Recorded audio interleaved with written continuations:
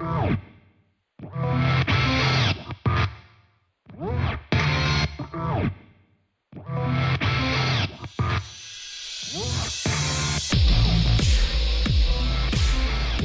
everyone, to the podcast. I'm G, here with Justin and Peter. Boys, we are back for the official episode 1. How are we feeling? It's a lovely Sunday afternoon.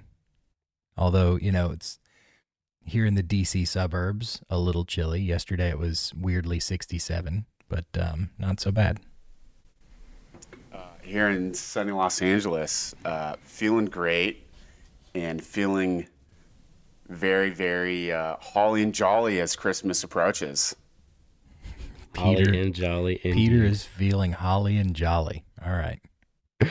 Awesome. I don't know what the weather is. I haven't been outside in 4 days. So no idea what's going on out in the real world.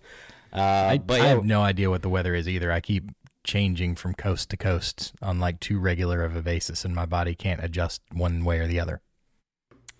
At least you're going at the same latitude. You're not going further north.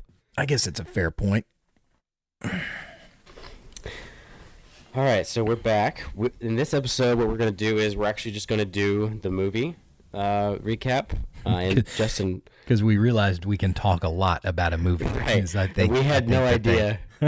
Yeah, we had no idea we had spoke for so long until after the fact. So what we're going to do is we're going to do the movie, and then we're going to do a separate episode where we're going to do a Reddit thread. And I think the one we're going to be doing for the Reddit thread is the controversial Halo Reddit fiasco. Well, maybe fiasco is strong, but just the no. I think fiasco is about right.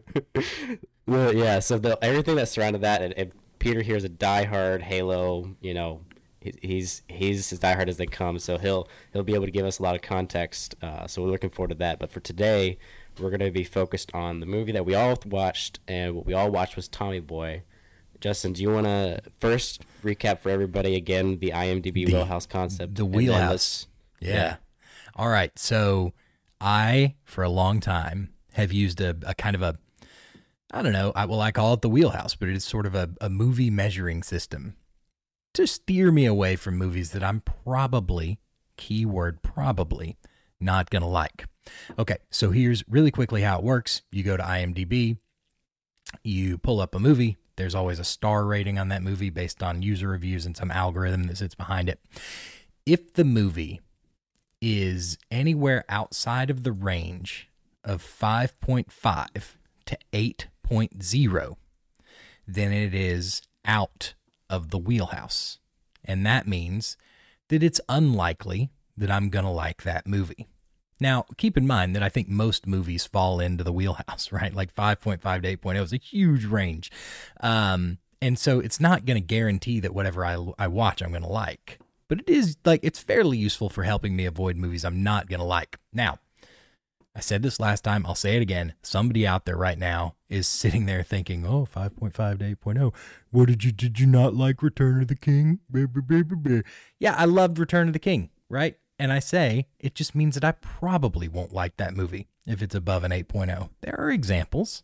It's just that they're not super common, right? If it wins an Oscar, I'm probably not going to like the movie. It's really that simple. That is the concept of the wheelhouse. It has served me well over the years. It's not infallible, but it works.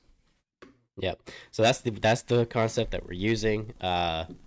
So for this week, the movie the movie we all watched was Tommy Boy, 1995 film. Just Chris what Farley, what a classic. David Spade. Somehow Rob Lowe is not on the top billing of this. I guess this is before he was, all that. But let's get going. Justin, you're going to drive our plot. Yeah. So let's go. All right. So the Tommy Boy is I would say kind of classic mid-90s dumb comedy movie, starring the late great Chris Farley and David Spade. And it's about, I think loosely, and you guys let me know if you disagree, but it's loosely about, kind of a screw up rich kid who, drank and partied his way through college. And then suddenly the family business, and because the family business is based on a small town, the town itself kind of depends on Tommy rising to the occasion of saving the family business, subsequently saving the town. And of course, it's Chris Farley. He's an idiot. Hilarity ensues. I think that's the nuts and bolts of the movie, right? Yeah. Oh yeah. Fair. So we can walk through the plot here in a second and like talk about our favorite and least favorite parts because, it's always interesting. But like as a starting point, here's a thing that I've learned for all of our listeners that I've learned about G. He has seen no movies, like none, especially if it's like an 80s or 90s movie comedy, which is like where I live. Like my favorite movie of all time is Dumb and Dumber. And so he's seen nothing. And so I'm just going to start by saying, what did you think? And we'll get to our our 0 out of 5 Pogs rating later. And so I don't want to spoil anything, but what did you think? Well, I also want to mention 2 things. I'm on record as saying I hate dumb comedy. And 2, this is my first introduction to Chris Farley. First thing I've ever seen him in. Okay. All that said, this was a cinematic masterpiece. I can't believe you've never seen Chris Farley in anything else. Obviously, I know of him, right? But I had never, to my knowledge, have seen anything in it. Now that said, if this is how all dumb comedies are made, I would actually love them because this was a great movie. Let me just say, this is how all dumb comedies that I like are made for the most part. And I my heart leaps at the positive review that I'm hearing right now. I'm very excited. So you liked it. I'm super thrilled. I did like it. I laughed in the first 20 seconds. All right, Peter, you'd seen it before? Question mark. Well, so I've seen it before, but I saw it when I was really young. As with most 90s movies, I have faint sort of memories of them. And so as I've gone back and rewatched them, it's been both nostalgic and, kind of experiencing it for the first time all over again. And I would concur, it's a cinematic masterpiece. I mean, this is, I think, evidence to how the Wheelhouse is so amazing because this movie would be so overlooked in today's day and age. And yet it's so funny. It's so wholesome, and it's just an iconic performance by an iconic character, actor, Chris Farley. I mean, he's just... Chris Farley at his best, right? It's like the SNL, it's peak SNL, right? When Chris Farley was there, David Spade was there. Yeah. Some people would say the 70s are peak SNL. Maybe I wasn't alive then, so missed it. But the 90s were a good decade for SNL. Yeah, I mean, and it's just, in so many ways, it's just kind of the, one of the, it's the epitome of sort of Chris Farley's, career. It's like this sort of, again, I'll use the word masterpiece, but I was laughing so much during this entire movie. I mean, it's just so unbelievably funny in so many ways, and I was going through and reading some, reviews, and I was losing my mind that, when it came out, it was getting some poor reviews. Like, how does that even happen? There's no accounting for taste. Yeah. Well, and to go back to what I said earlier, when I said I hate dumb comedy, when I say that, I'm thinking of movies like Step Brothers or I love Step Brothers or Anchorman. I hate those movies. It's not that I don't find those funny at all. It's hard to reconcile the fact that you like this, but you hate Step Brothers or Dumb and Dumber, or, something like that. That's tough for me. Maybe I need to rewatch those movies, but maybe I'm a different person now than when I originally watched them. But I just hated those movies. I went through large portions of watching those movies without laughing at all. Have I seen Dumb and Dumber? Maybe I'm being unfair to Dumb and Dumber because I don't think I've seen it. It is the greatest movie of all time. Okay, we'll wait on that. But this, to Peter's point, I mean, it was funny, and Chris Farley is a riot and a half. But it was also wholesome at the same time. There was an actual story here, and his relationship with his father was and actually, so his relationship with his father was so good, I knew almost instantly that meant his father was gonna he's kick the bucket. Doomed, right? Yeah. But I like that. I like that he had such a great relationship with his father, and his father didn't seem to, I mean, yeah. So Chris Farley's character Tommy in the movie, he's not that bright. He went to college for 6.5 years. Yeah. Trying to get a 4-year degree. He finally graduates, comes home, and his dad, like his dad. It's not that he doesn't know his son is a little behind on, stuff. He doesn't care. He doesn't care, which is great. I mean, that's what a father should be. Yeah. And he still wants him to take over the business and all that. So I really liked that part of it. And then I just Chris Farley's character, like, he goes into the part of, so there's part of the movie where his dad is touring the new part of the facility with the investors and the board and everything, and Tommy goes and he starts playing with the hooks and the cranes. I laughed so hard at that part. All right, well, I think this is as good a time as any to kind of jump into walking through the movie, and we can sort of stop at our various, favorite or even least favorite parts. So the movie starts with Tommy as a young boy. And whoever they got, I never did look it up. I probably should to see what that kid's up to these days, but whoever they got to play young Tommy, I think Chris Farley did a pretty good service to Chris Farley. I mean, he ran full tilt into that sliding glass door. Like, he did not shy away from it. Yeah. So, I mean, it kind of sets the scene with Tommy as a bit of an idiot, as probably the right way to characterize it. And, we see him, in college, kind of partying it up, and it's kind of it's montagey all the way through that, because ultimately what we're building to Tommy graduating finally after 6.5, 7 years, whatever it is, and coming home. He's coming home to Sandusky, Ohio, small town. For anybody who doesn't know, I think what Sandusky's currently famous for is that's where Cedar Point, the amusement park, is located, is Sandusky, Ohio. Unless I have my facts incorrect, but I think I'm right about that. So he's coming home, small town, and it's decidedly a, kind of a blue-collar industrial town. And so he's coming home, and he's on the ride home, and he's seeing all these factories. I guess he hadn't been home in a while, but he's seeing all these factories that have closed down because, economic hardship and things like that.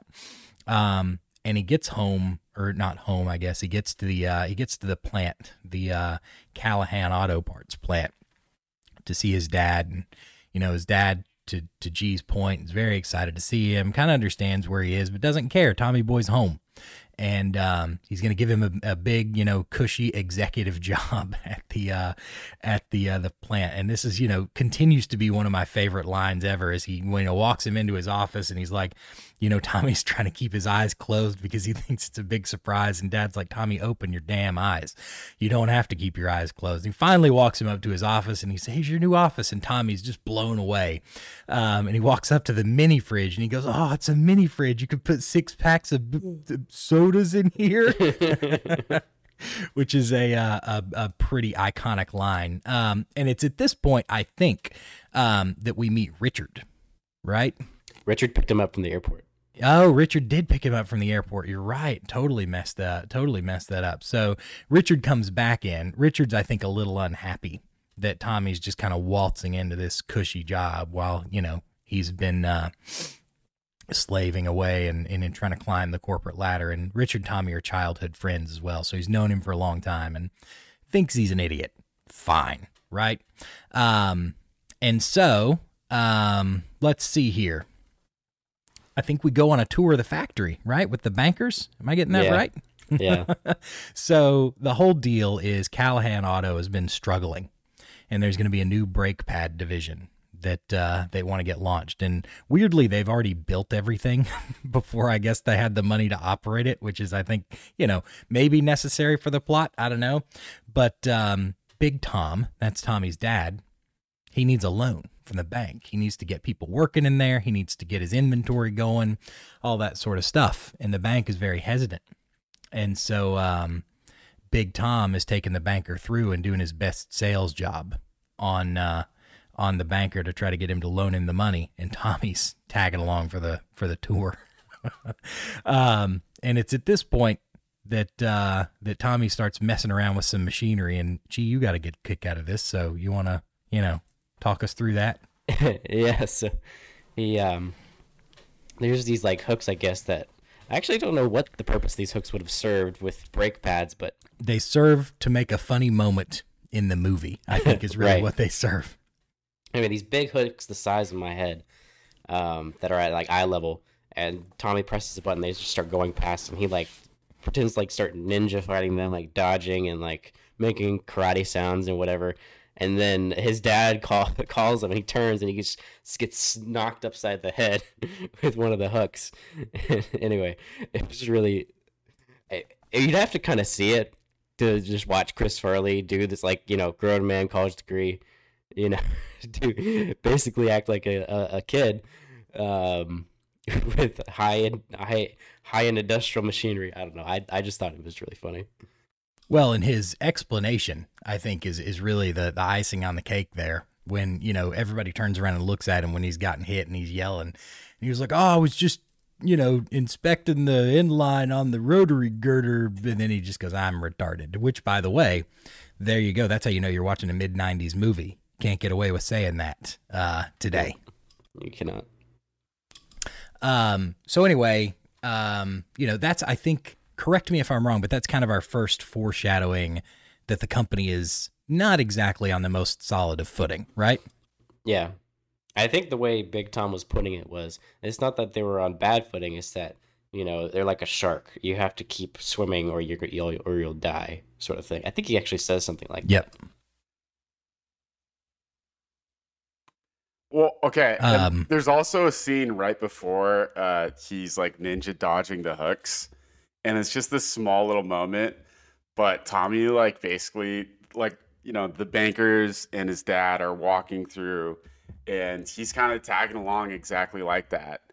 And they're all walking down this like I know what you're talking hallway, about. and he's like trying to put on his helmet, and he hasn't done it yet, and he just walks right into something, like hits his head on it.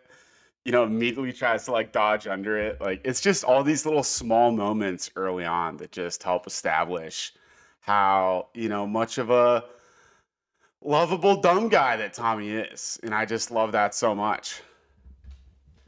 Yeah. So, we get a little, like I said, evidence that things aren't going exactly well in the, in the family business. But then I think we cut to home, right? Where Big Tom's got another surprise for Tommy Boy. Yep. So, they go home and, again, Tommy's got his eyes closed, right? Can I open my eyes again? I told you to not close your eyes. Open your damn eyes.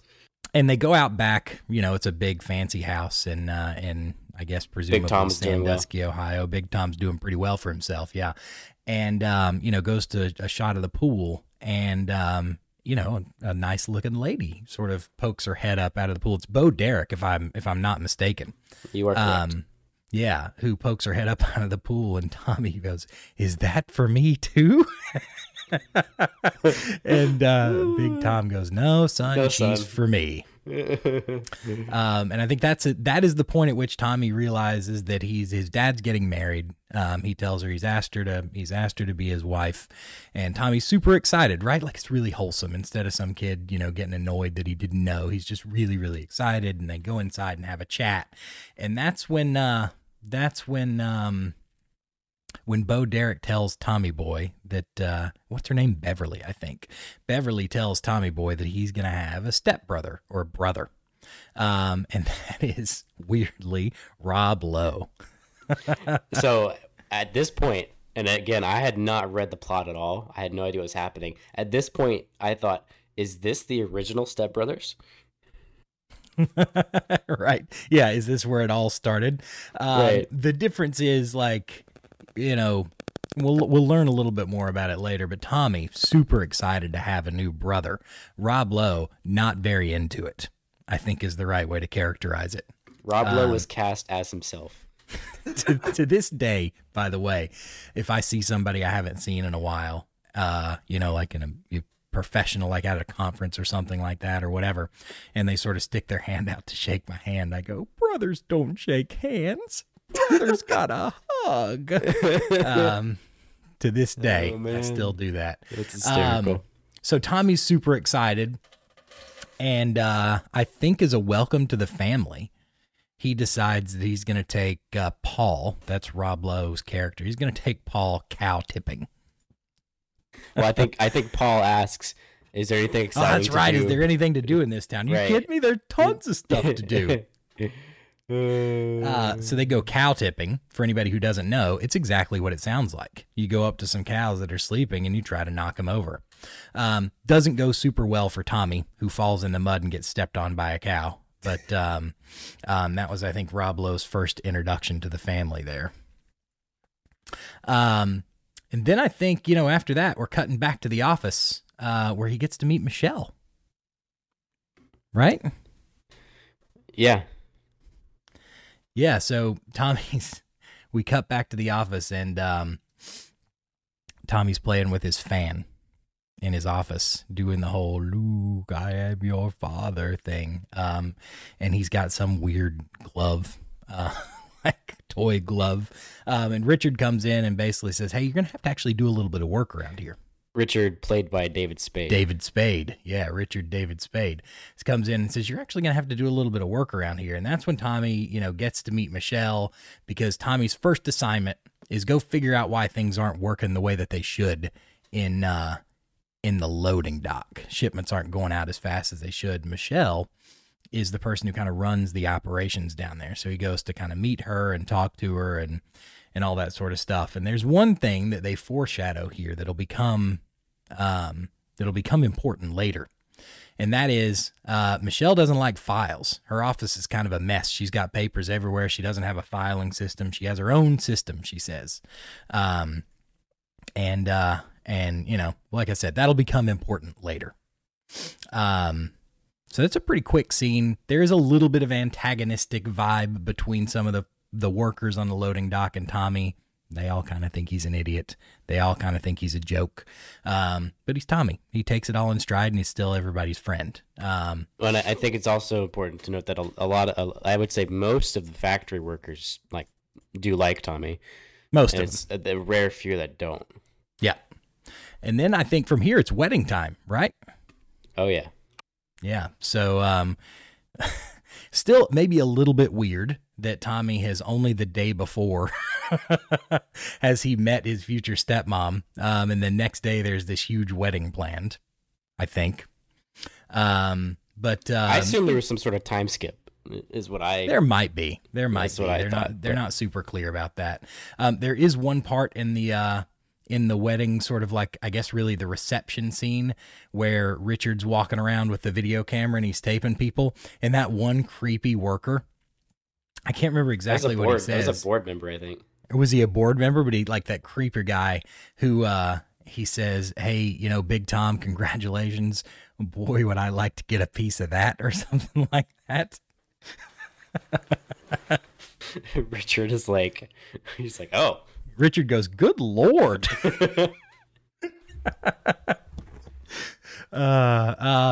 And I think, like the biggest obviously thing that happens here, and gee, you called it, is, Tommy and Big Tom get up there and they're dancing. Everybody's having a great time. And all of a sudden, Big Tom stumbles and he falls, and that's the end. He had a pretty sudden heart attack, I think is ultimately what happened to him.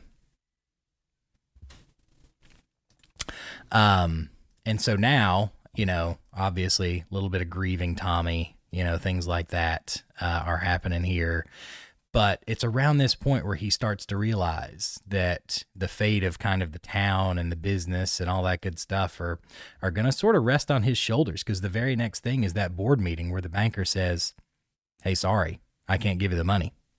Right. Because earlier the bank was willing to do it because of Big Tom. I think they were still hesitant. He was still selling, right? Like he was still trying to convince him. He sold him at the wedding. Yeah. And it was like his Big Tom's personal charisma and all that the bank was going to basically trade on because they were old friends and whatever. But with him gone, they weren't as confident. Yeah. Now, the one thing the board is considering is that, number one, the bank won't loan him the money, which means it's hard to get the company back on track. And simultaneously, they've got an offer to buy the company from Ray Zelinsky, played by Dan Aykroyd, with the most hilarious hair that I've ever seen ever. And I know Dan Aykroyd's always got some crazy hair going on, but it's pretty wild. And Dan Aykroyd plays I think based in Chicago.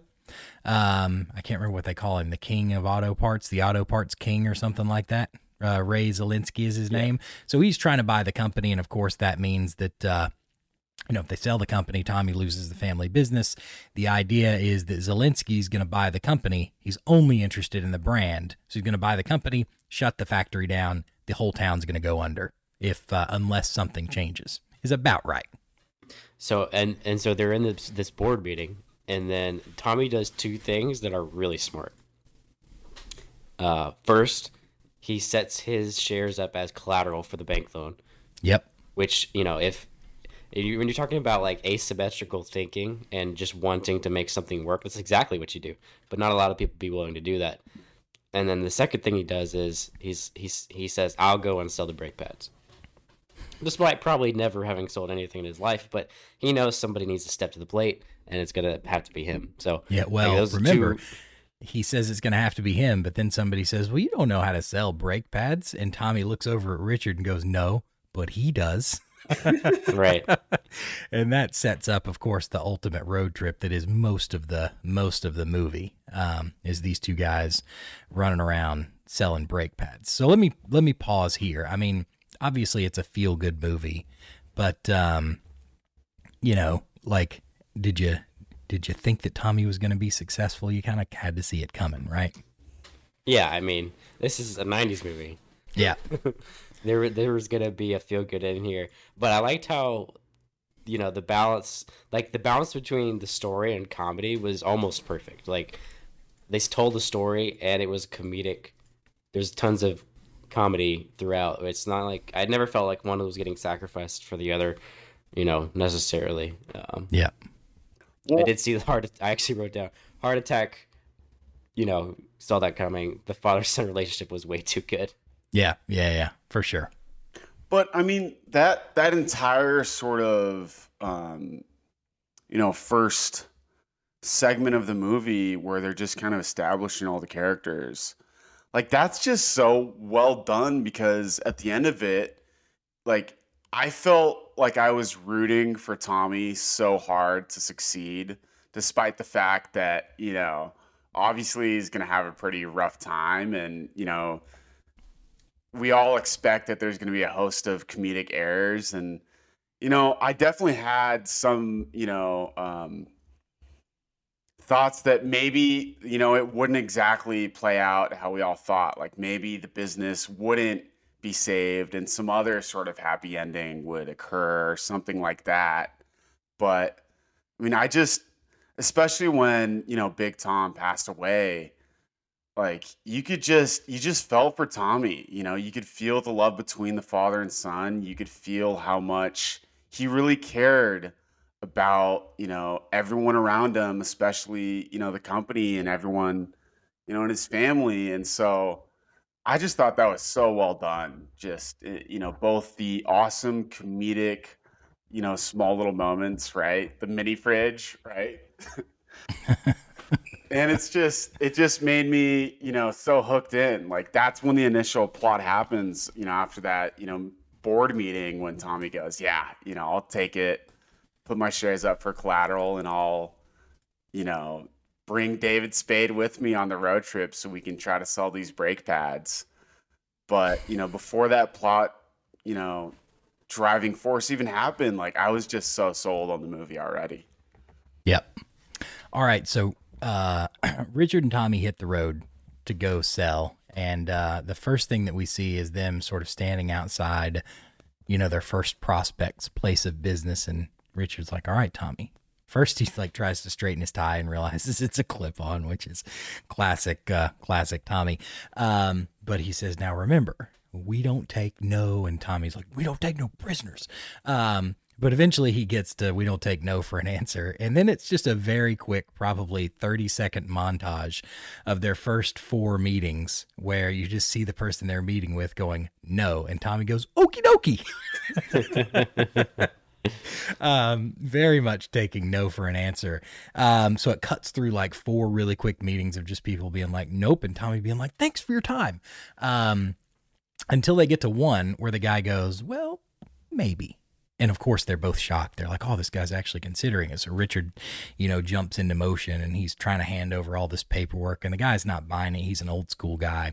And Tommy decides that the best thing to do here is a little demonstration of their new brake pads. And this guy's got these 2 model cars on his desk. And Tommy was like, you don't want to driving with your family.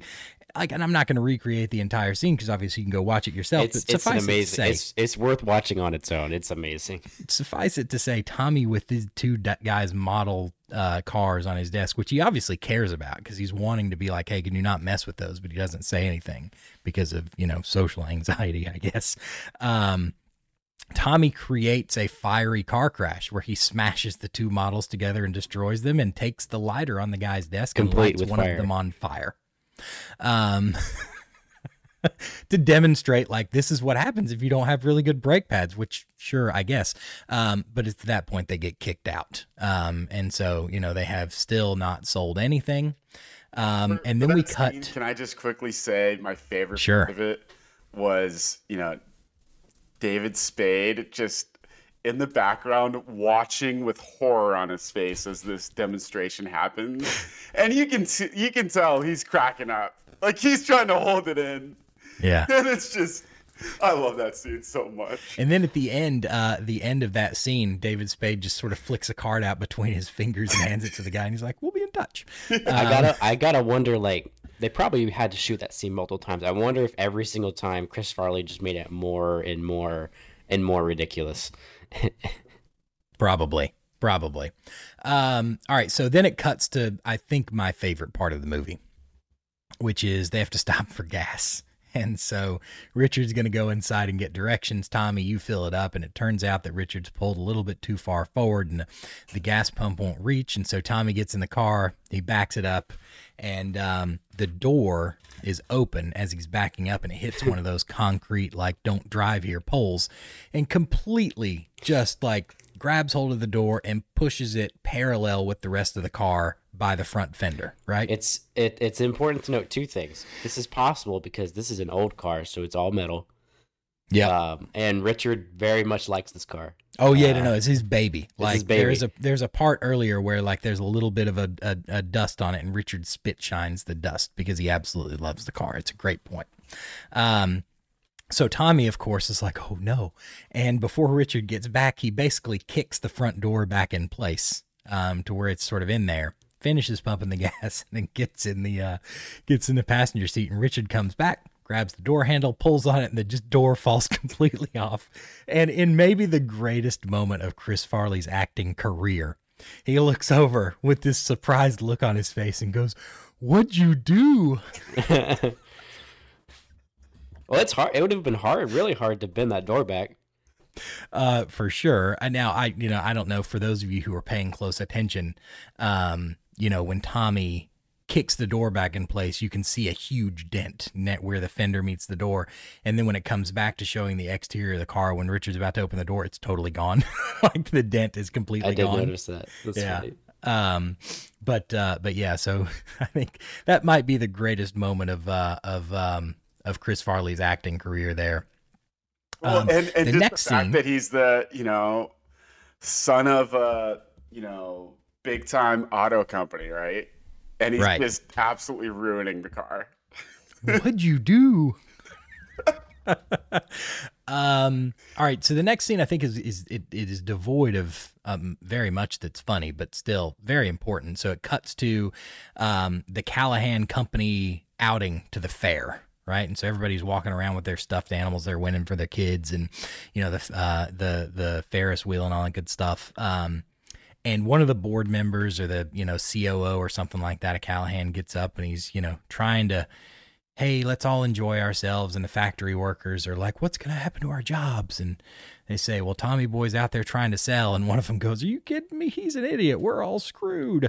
And then everybody kind of walks away. But crucially, it cuts to a scene with Beverly, that's Tommy's new stepmom, and Paul, Tommy's new stepbrother, kind of off to the side. And turns out they're not who they say they are, because they have themselves a little makeout session in the alley, Okay. which is fairly gross. So I have something funny right here. When I was watching this right before this part, my wife walked in, and she'd never seen it before either. So she sat down and she's like, "Oh, so tell me what's happening." I said, "Well, okay. Well, these two are mother and son." And literally, as soon as I said that, They start they making out. start making out. And she looks at me and it's just like this look of like, "What are you watching?" I'm like, because I was now just processing for the first time what was happening. So I didn't have a Right. good answer. I'm like, Right. I mean, they said they were mother and son, but maybe they're not. I don't know. Yeah, so I think that's when the big conspiracy is kind of revealed, right? Like, oh, these people are actually manipulating Big Tom for his money. You know, it wasn't a wife who's grieving at the loss of her husband. It's, you know, a couple of scam artists is really what's going on here. And then in like the total scene that they didn't need at all, but it's still funny, it shows Rob Lowe like, you know, like basically going to pee on this old fence that says it's got the Callahan name on it. And it turns out behind it is like a power station, and he pees on that, and it electrocutes him and throws him across the alley. And you know, which was pretty funny. They didn't need it, but you know, I'm glad they Funny. put it in there. But that's like Funny a to be classic sure. Rob Lowe scene. Like, I don't know why, but I was laughing so hard at that. Like, why even put that in there?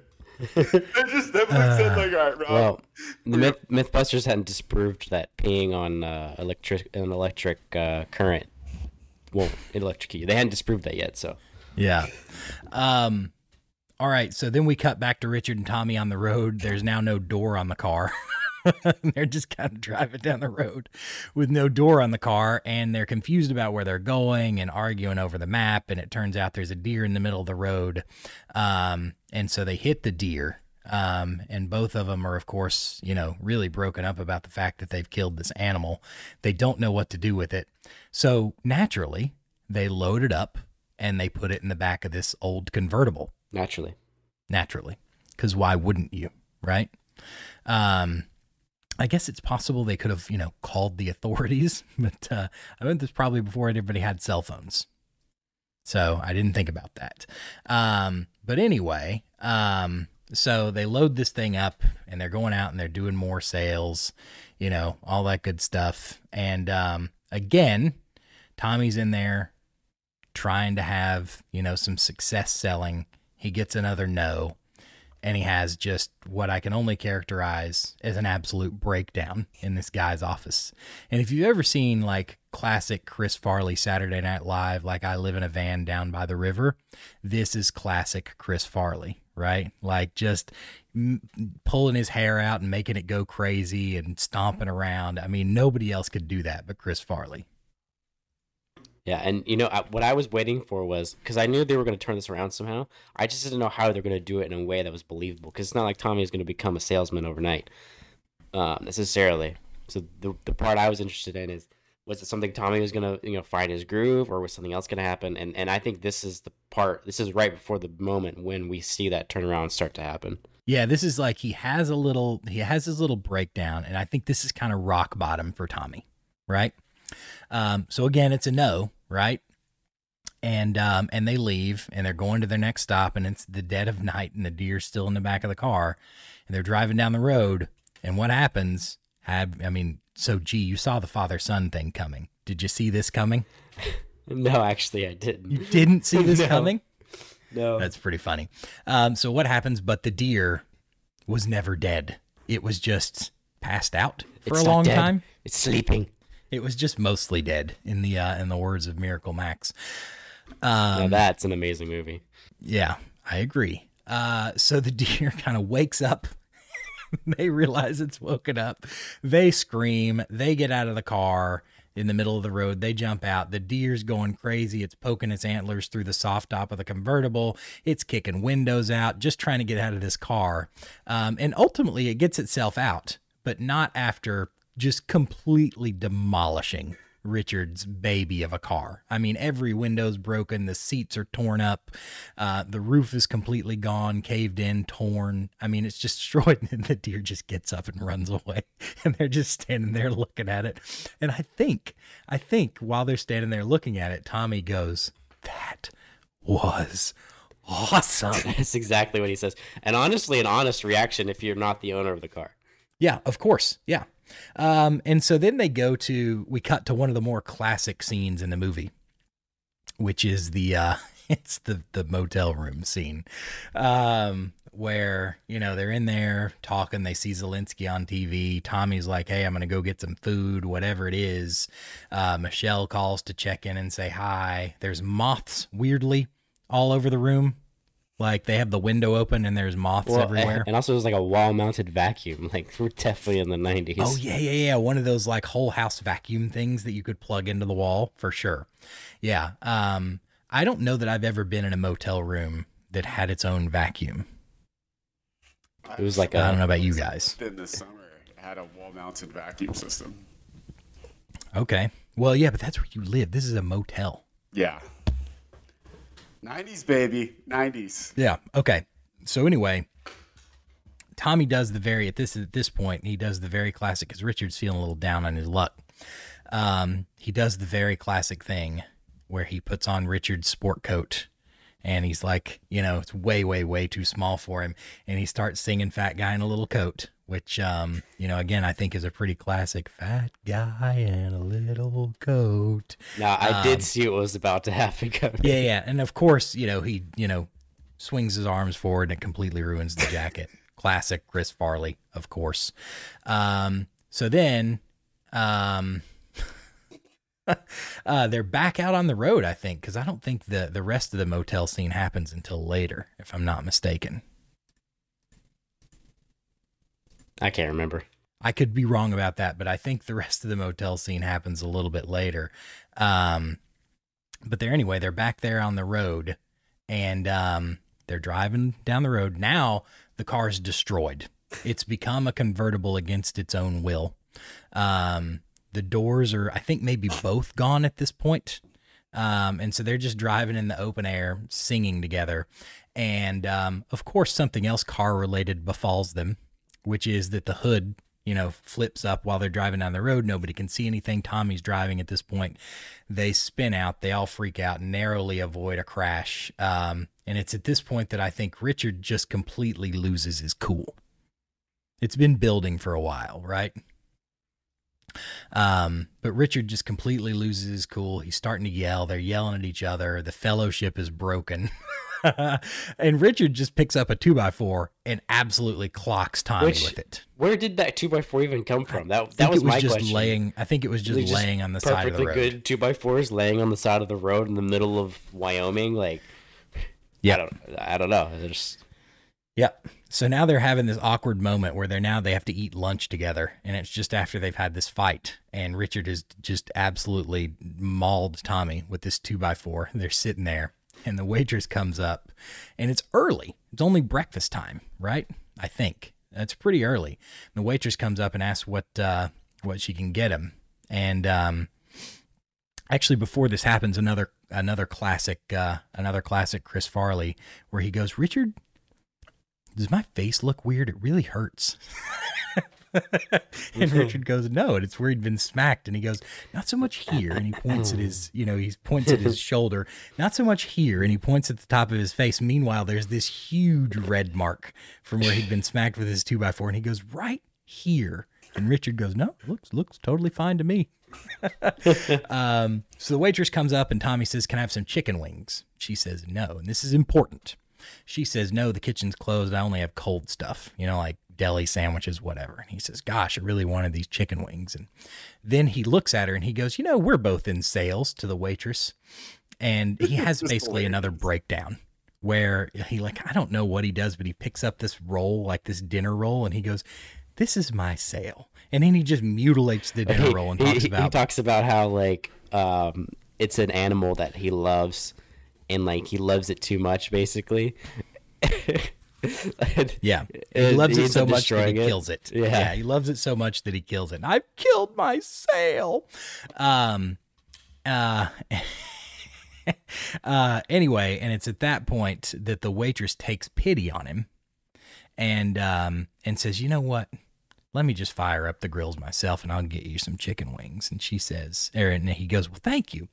And, of course, David Spade's character, Richard, perks up and he's like, Tommy, do you realize what you just did? You sold her. She told you no, and you ended up getting the thing that you wanted. And I think that's really, G, to your point, is kind of the turnaround point for Tommy, right? Like he finally makes a sale, even though it's only to a waitress, but he realizes he's got it in him. Right. Because selling is about personal charisma for the most part. Exactly. And it's not that he didn't have charisma. It's just, he didn't know how to direct it. Exactly. So they're doing their next meeting, and the guy's hearing him out, and he says, well, you don't have a guarantee on the box. And so even though there is a guarantee, it's not on the box, and that's like a really big deal. Side note, I'm going to ask you guys a question. If your company was going under, and the thing that was keeping you from making sales was the items are guaranteed. And the thing that was keeping you from making sales was that you didn't write on the box that they were guaranteed. Wouldn't you change the design of your boxes? Well, I thought about this in the moment, and what I think would be the reason why he went the path he went is because he already has everything packaged. He can't go and repackage everything.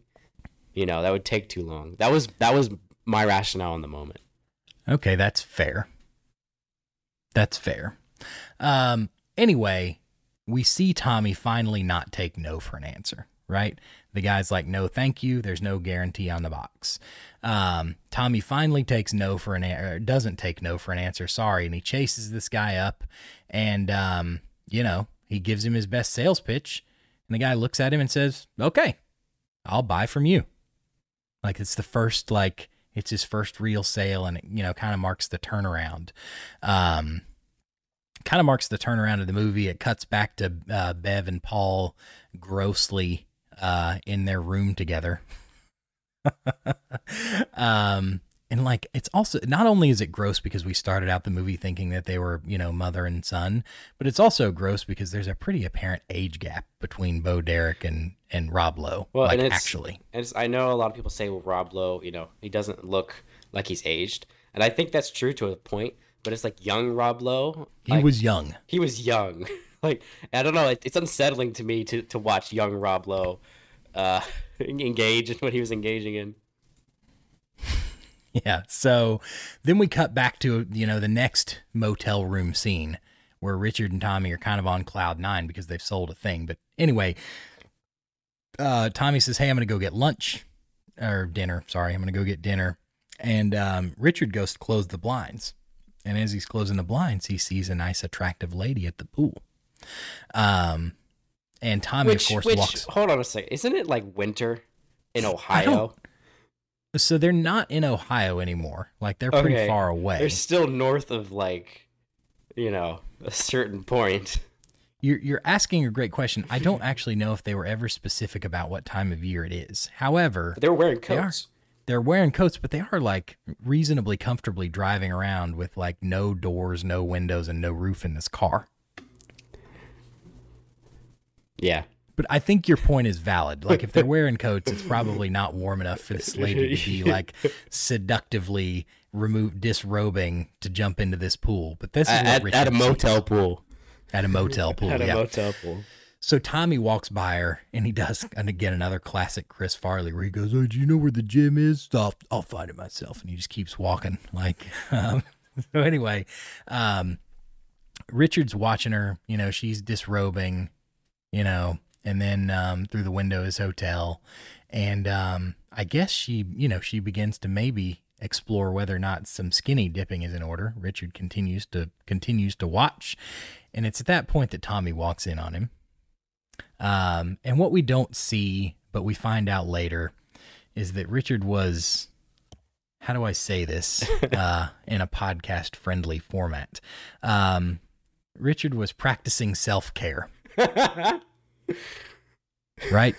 Yeah, I mean, while he was watching this lady get in the pool, and Tommy walks in on him and sees it happen. And of course is just relentless about it. Like in weird ways, like, hey, Richard, you ever seen that comedian? What's his name? Oh, funny. Whack it. And then they're getting ready for bed, and as they're, the lights are out, which, by the way, another weird thing, I've traveled a lot on business, and I understand this company's kind of under hardships. Never have I stayed in the same room with a coworker before, ever. Right. But I mean, it might be different if you were childhood friends with the coworker, but maybe. But a lot of things don't line up here.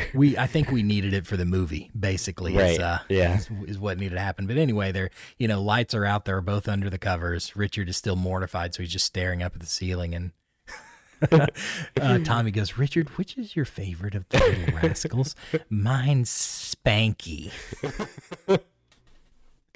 Oh man. So anyway. Yeah. Yeah, go ahead. No, Richard has his covers all the way up to his chin for some reason. Oh yeah, because he's mortified. He just wants to stop existing. So we go on another montage, I think now, of successful sales. Right? It's just quick hits of Tommy and Richard shaking hands with people who are buying them. We cut back to the factory and everybody's in really high spirits, and there's boxes of brake pads going down the conveyor belts because Tommy's really getting it right. And this is, of course, bad news for Beverly and Paul, right? Because they need the company to go under so that it gets sold so they can cash out. And so Paul goes into Michelle's office and pulls up the orders and just starts changing everything, right? He's changing shipping times. He's changing quantities. He's doing all kinds of, dastardly stuff. And then Michelle walks back in and he pretends like he was on the phone. And then in maybe the weirdest part of the movie, the whole movie, you guys tell me if you agree or disagree, Michelle's sitting there talking to him and she's got this, the old school bank teller vacuum tube where they would send things to your car. She's got one of those in her office and he's sitting next to it. And somehow the tail of his shirt gets caught in it and it pulls really tight and then just completely pulls off. And Rob Lowe's just sitting there shirtless, super weird part. That's every Rob Lowe scene has been like that, It's true. He's got the weirdest part in this movie ever. It feels like. Go ahead. I'm convinced that, when they're making this movie, they're just saying, hey, how can we mess with Rob the most while filming this movie, They just give him the weirdest scenes. Well, that's what I don't understand. It's I don't know how popular Rob Lowe was in, what was this, 1995?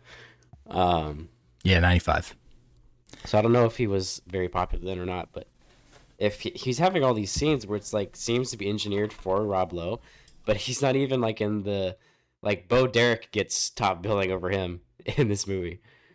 Yeah, it's a little odd. I'm actually pulling Rob Lowe's acting history up to see around 95. What had he done before that? But it seemed like that scene was how can we get Rob Lowe shirtless? Oh, I know. The old shirt in the vacuum tube bit.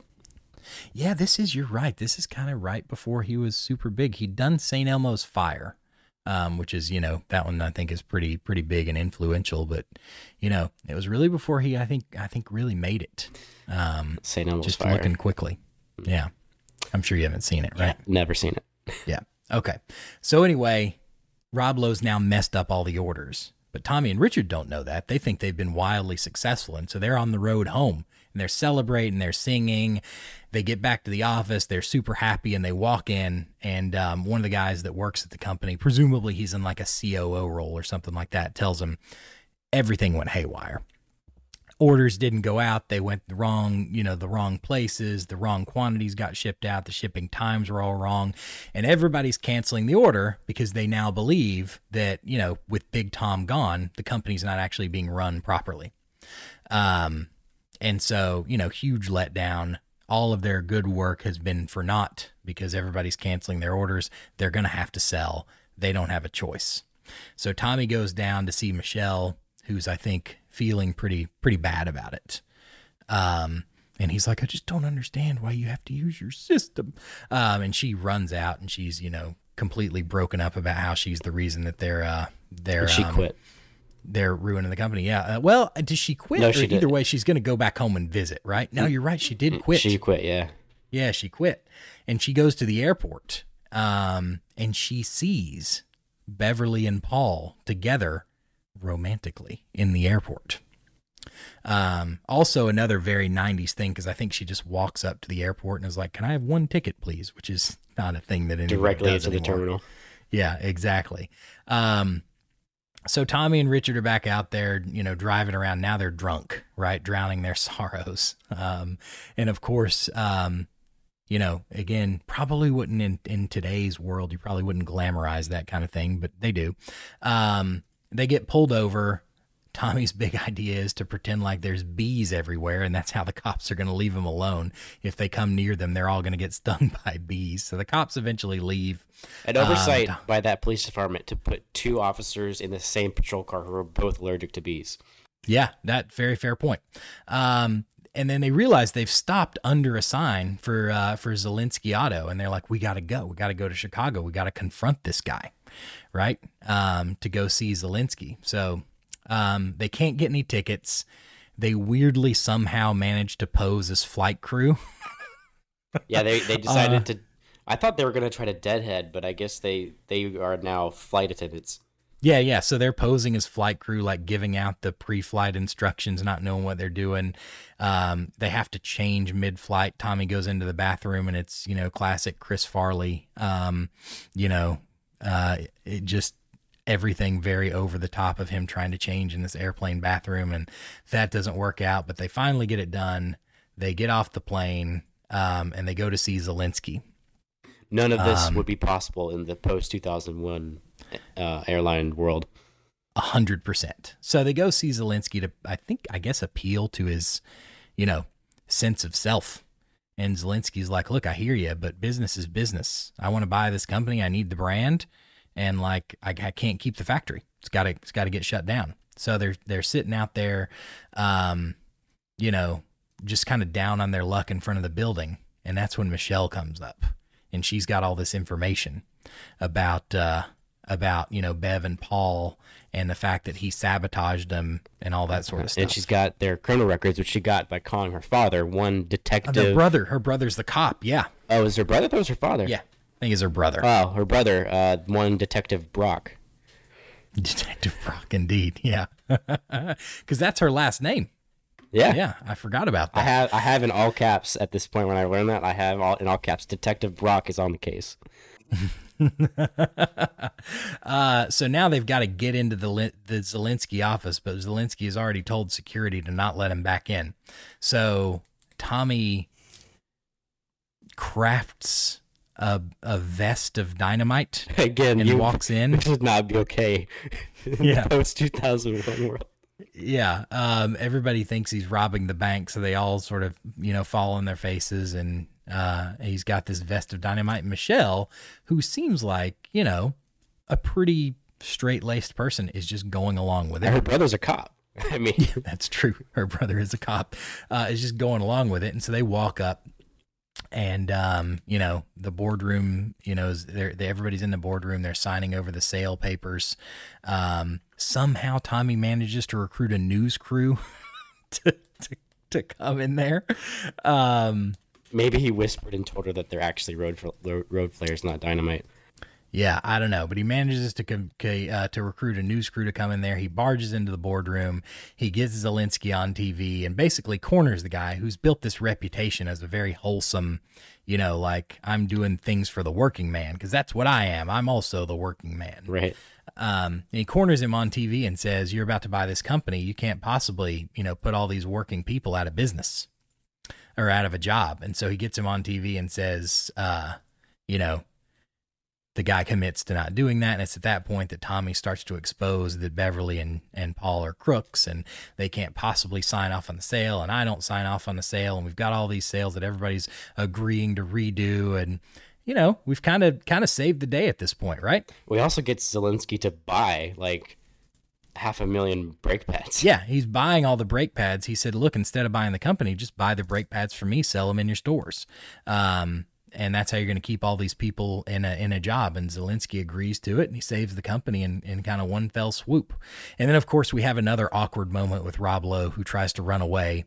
And somehow ends up in this car accessory testing facility where he ends up on a chair and they drop like this big weight directly in his crotch. I don't know. Like everything with Rob Lowe in this movie is strange. It's a little strange, yeah.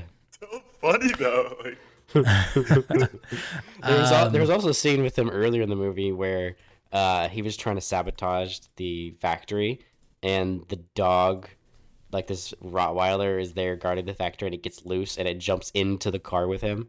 Yeah, exactly. It gets loose because Rob Lowe he wants to sabotage the trucks. That's his first plan before he messes up the orders. He wants to sabotage the trucks. So he's got a hunting rifle. Yeah, and I'm like, bro, just take a knife. Just slash them. Go right? slash them. Yeah. Or so he's got a if you hunting want to be rifle. really smart, just let the air out. Yeah, I'd like one of those too. But he's got a hunting rifle. And somehow, I don't know, this dog is on a chain and he's running up to Rob Lowe. And right as he's going to jump for him, the chain goes taut and the dog gets, jerked back. And that somehow causes Rob Lowe's aim to go off and he shoots up and he knocks the sign down, which breaks the chain. And the dog, jumps in and tries to maul his character. But suffice it to say, everything that happens with Rob Lowe's character in this movie is just strange. Oh, man. And then I think we basically end with Tommy on his little sailboat with no wind, and he's talking to his dad, and he's like, Dad, I really think I did it, and it'd be nice to have a little wind if you can hear me. And the wind picks up, and then we get the end and the credits roll. Yep. And that is Tommy. He saved the day. yeah. Weirdly, somehow. Well, that's the crazy part to me. Like the whole ending sequence is just, it both makes complete sense and it also makes no sense. Like just the logic of, I can't get into the boardroom. How am I going to get into the boardroom? Oh, I'm going to strap a fake bomb vest to my body and threaten everybody. And then I'll get into the boardroom. Then I'll be able to reasonably, talk to these guys as I have a bomb vest strapped to me, a fake bomb And by the vest. way, let's note that he walked into a very large public building in downtown Chicago with a fake bomb vest strapped to his chest and appears to have suffered no consequences. Yeah, like, it's just like, oh, it's fine. He did it. He saved his company. Like, Yeah. I mean, actually, I don't know. Even in the 90s, would that have actually flown if someone did that in real life? I don't think so. I don't think so. Not in the 90s. Not in the 90s, but still, I guess Chris Farley could get away with it if it's in a movie. All right. Any closing thoughts, G or Peter? yeah, I mean, again, like I just couldn't help but smile my way through the entire movie. I mean, there were moments of just kind of unique tenderness, and then there were moments where I'm just laughing my ass off. And, like Tommy Boy, Chris Farley is just this awesome, lovable presence that just carries, all the kind of surrounding actors forward in this awesome movie that, I am going to give a pretty high, ranking as soon as we get to the ranking segment. Well, I mean, G, parting thoughts before we get to the rankings? I agree with Peter. It's a movie you smile through. I think my only critique is basically any part with Rob Lowe.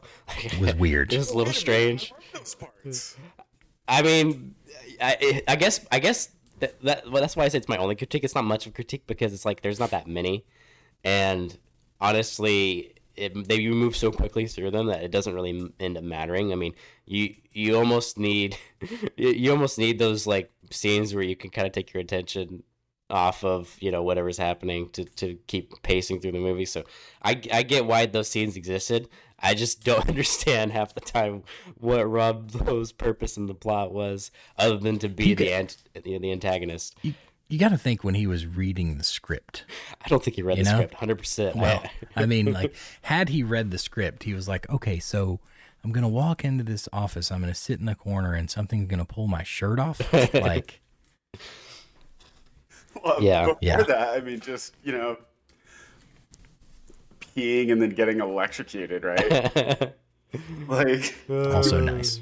I will also point out as a parting item, Beverly didn't end up suffering really much in the way of consequences. She gets with Zelensky, She gets right? with Zelensky, yeah. Yeah. Well, I felt like that was almost a way to potentially set up, you know, sequel, right? A Tommy Boy 2. Oh, really? Tommy Boy 2. There was no Tommy Boy 2. Well, by the way. yeah. I'm pretty sure. I Now know, there but was just, there whatever. was basically a Tommy Boy 2, just with an entirely different scenario. And it's a movie called Black Sheep. In it, I believe stars also. I know it's Chris Farley. Let me just check. I think it also stars David Spade. Let's see. Black Sheep. Yeah, Chris Farley and David Spade. If I remember correctly, it's been a while since I've seen it. In this one, I think Chris Farley's brother is like running for governor or something like that. And like Chris Farley is, of course, trying to help the campaign and blah, blah, blah, blah, blah. Right. It sounds like very similar. Okay. Interesting. Yeah, I might have to check that out. Yeah. I mean, it's effectively, it's a 1996 movie. It's effectively Tommy Boy Part 2. It's just an entirely different, setup. What's that? How does that fall in the wheelhouse? Black Sheep is, I mean, it's right in there, 6.3. Okay, interesting. As compared to, let's see, Tommy Boy. Tommy Boy's in the sevens, I think. I think we actually talked about it, but Tommy Boy is 7.1. Yeah. And Tommy Boy, don't get me wrong, Tommy Boy's a better movie. Black Sheep has some moments, but it's nowhere near as good as Tommy Boy. Yeah. All right, so that's the the whole recap. Yeah. Let's so go it was my ahead. recommendation, so I get to go last. Right. I think in terms of my rating. That's so fair. let's start with Pleasantly Surprised G. Yeah, I mean, like I said, I thought it was really, really good. Hell, I'm gonna come out and say it. I'll give it a 5 out of 5.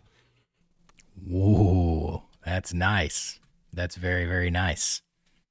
Peter? Is it possible to have not experienced the 90s, but also miss the 90s? Yes, I mean, Yeah, 1,000%. I have done this. I mean, this is the type of movie that I just wish there was more of today. I definitely give this a 5 out of 5. Chris Farley is a legend, and Tommy Boy, fat guy in a little coat. Fat guy. In a little coat. I mean, it's just 5 out of 5 by far. Amazing movie. This is nice. When I recommended it, I kind of thought, G, that you weren't going to like it, and we were going to have a nice spirited debate about why you were an idiot. But I'm pleasantly surprised that you guys like it. I'm thinking about my rating here. I hesitate a little bit to give it a 5 out of 5. Only because, I do think there is room to go up from Tommy Boy. Because again, my favorite movie of all time is Dumb and Dumber. I don't want to slice our pogs too finely. I don't want to be like, it's a 4.82, or something like that. I'm going to give it a 4.5. Out of 5, Okay. because I think it is. I mean, it's an all-time great. The There coveted, is no question. I mean, I guess we shouldn't give an all-star pog on our only quote second, but really first episode of all time. No, I mean, starting it off Yeah. with the classic. I love that. Yeah. So I'm going to give it a 4.5 out of 5 because again, it's an all-time great. One of the best, no question. In my most humble of opinions, not the best, but one of the best for sure. Well, I think probably this is have just a testament to, the Wheelhouse system, because there's just so many classic movies that, didn't get the sort of critical reception, right? But Exactly. just for just watching, they're so good, they're so fun, they're so lovable. And it's just great to go back and encounter all these movies that no one ever really talks about in today's day and age. Yep, absolutely. I mean, I completely agree. I think that the 90s and maybe the late 80s as well, but the 90s are as good as it will ever be in terms of comedy movies. Well, I'm excited because I mean I enjoyed this movie, so I'm looking forward to more movies of this kind, especially since I haven't seen very many from this period. Boy, I have. I mean, I've just got a list that we can work our way through. I think we will have a spirit debate about Dumb and Dumber because I'm fairly confident that I do not like that movie. And let me tell you, I don't tolerate people who disrespect Dumb and Dumber. So I'm looking forward to the moment we finally watch it. Yeah, we'll have to plan that one. So all right, so I've given it 5 of 5. Peter gave 5 of 5. You know, Justin's dragging it down with a 4.5. So where do we end up with the average? Well, let's see. I mean, that's an average of 4.83. Okay. That's pretty damn high. That's pretty high. I mean, it's much higher than our last movie. Yeah. I think the floating heads really good old Mars Attacks ruined the last one. Yeah. The floating heads. Let's all remember that Peter rated this 5 of 5. He rated Mars Attacks 4.5. Oh, did he give you 4.5? I mean, just do, 90s, right? Yeah, a little coat and just little green guys screaming, Oh, man. All right. Okay, so quick preview. We're not doing a movie next time. We are doing just what I think is going to be a thoroughly entertaining discussion of the Halo controversy. Yep. And then after that, we'll come back to the movies, and it will be my turn to select. And I'm thinking a Christmas movie, since I think it will probably be Christmas time that we'll be recording that, if all goes well. So I have not yet selected one. I have a few in mind. Some I have seen, some I have not. So we'll probably preview that when we do the Halo discussion. Yeah, and in case we haven't been explicit about it, we are alternating the movie picks, right? So Peter picked Mars Attacks, I picked Tommy Boy, and G gets to pick next. Yep. All right, boys. Well, good job. Glad we were able to do it today. Tommy Always a pleasure. And you got to experience Tommy Boy. Right. What could be better? What could be better, indeed. All right, everybody. Thank you for listening. Yeah, let's get out of here. We'll catch y'all later. Bye-bye.